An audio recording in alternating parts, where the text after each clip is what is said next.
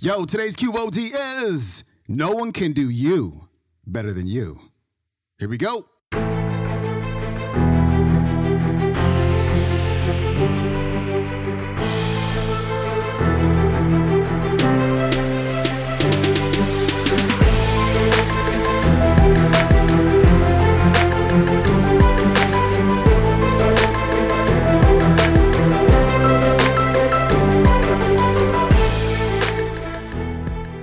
Welcome back to the Quote of the Day Show. I'm your host, Sean Croxton of SeanCroxton.com. It's Throwback Thursday, and we are turning back that clock all the way to episode number 452 and our featured speaker, Lisa Nichols. Today, Lisa is talking about how abundant thinkers think.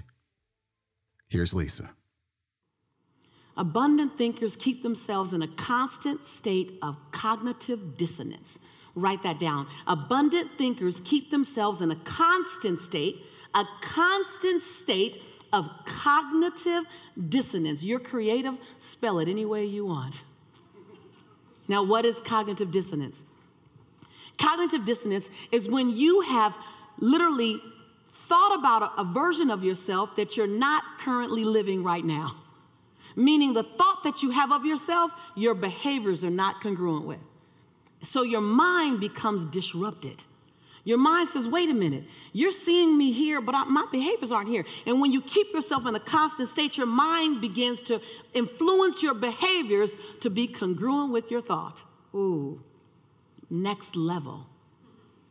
Cognitive dissonance. Abundant thinkers. That's why he went out to the ocean. That's why he's up on stage, because constantly seeing himself further than what his behaviors want to really do. And then when he does it, now I got that down. Constantly. Now it's being grateful for your now. Yes, yes? Yes. Being grateful for your now, but clearly seeing where you're going and not resting until you get there. Yes, yes? And then becoming abundant thinkers live in non-negotiable. Average thinkers live in optional. Average thinkers live, I really would love to have a new business, but your behaviors are not congruent with what you say you would love. When you move from optional to non-negotiable, you've slid every other option off the table. I was interviewed 155 times in 5 months. And the number one question I was asked was, Lisa, how did you go from public assistance to going public? How did you go from welfare to Wall Street? How did you build a multi-million-dollar business? How did you do it? And I said, I just slid every other option off the table. Like I really did. I slid every other option off the table. There was no other option. Burn the ship. Burn the ships. Don't go back. There was no other option. I didn't even have a plan B. It's A, capital A, or baby damn A. But it's A. It's now or later, but I'm going to get it. Once you get to that place, something happens. The universe aligns with you because you're so intentional. I was in an investor meeting, and I was raising capital for my first company, motivating the teen spirit.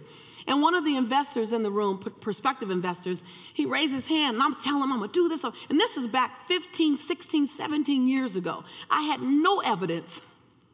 How many of y'all right there? You have an idea, but you have no evidence of what's coming forward. Right. So I'm talking to you. I had no evidence in the world what I was going to produce. None. But I'm on fire. And you know, your passion can be contagious. And because I believed it. Like, you got to believe you. You got to be your cheerleader like nobody else is going to be your cheerleader. And I'm telling him about what I was going to do. And he said, you know, my wife and I don't have children. We've decided consciously not to have children. We don't even know if we like children. He said, but somehow I believe you're going to do this.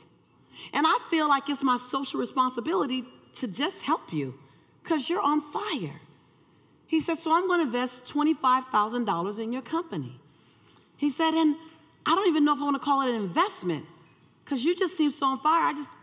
I feel like I just want to give it to you. I said, well, can I get that in writing? Yes, yes. And so when you're on fire for you, you teach the world how to be on fire for you. Abundant thinkers stop asking permission. Abundant thinkers give notice. Abundant thinkers stop wondering if the world's going to approve of me. Abundant thinkers just do them. No one can do you better than you. No one. No one can sing to your rhythm. No one can dance. No one can move. No one has your tone. No one has your vibration. No one can do you better than you. The best gift you can give us is the best version of you ever. And when you master that, you don't have to master anyone else. Just master you. I've heard from so many people, so many television studios, oh my God, you're the next Oprah. I said, listen, if you want me to do Oprah, I will undoubtedly 100% of the time fail you. But if you're ever interested, I do a damn good Lisa Nichols. I'm just saying, I got her down. So when you master you, and people are going to choose you, they're going to choose you based on watching you do you. They're going to choose you not based on the fact that you've never been knocked down. They're going to choose you based on the gracefulness that you get up with. So don't avoid failure. Wear failure well. Abundant thinkers, this is your next point. Abundant thinkers fail. Just write that down. Abundant thinkers fail. We fail. Why? Because we risk more. We're putting more out there. I risk so much. I drive everyone crazy around me because I risk. Abundant thinkers fail. But write this down. Abundant thinkers only fail forward. We only fail forward. We always look at what are the 2 things that I did right and what are the 3 things that I could improve upon. And we let that improvement inform our future. See, when something doesn't work the way you want it and you fail, you're afraid to leap again. That's because you didn't pull the lesson out of it. So it is just a failure. If you don't put a lesson out, it's just a failure. When you have that relationship that didn't end the way you wanted, if you don't pull out all the value that they gave you, all the lessons that you learned, all the joy that you had, and you look at just the fact that you broke up, then the relationship did really break up. But other than that, it's just 2 people who were complete with one another. Yes, yes? Yes, yes. Y'all should see the way y'all looking at me like this. Like, oh, she is intense. Ajit didn't tell us about this. He did not prepare us for her. And she off the stage. This is not authorized. She all down in front of us. Right. No one wrote the rules. There are no rules. Like, I'm always out here because this is where I want to be. I don't care about a stage. They know when they invite me. Do you, Lisa? Do you? Don't read the handbook. That handbook is not your business.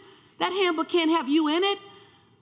Write your own damn handbook, right? Who cares? No one can give the world what you can give the world the way you give the world you. Yes. No one. All right, my friend, that was Lisa Nichols. Her website is motivatingthemasses.com. If you want to watch today's entire talk, it's about an hour long, and you will find it on the YouTube. It is called Stepping Into Your Purpose by Lisa Nichols. That's it for me. I will see you tomorrow with our Finance Friday episode of the Quote of the Day Show. See you then. Peace.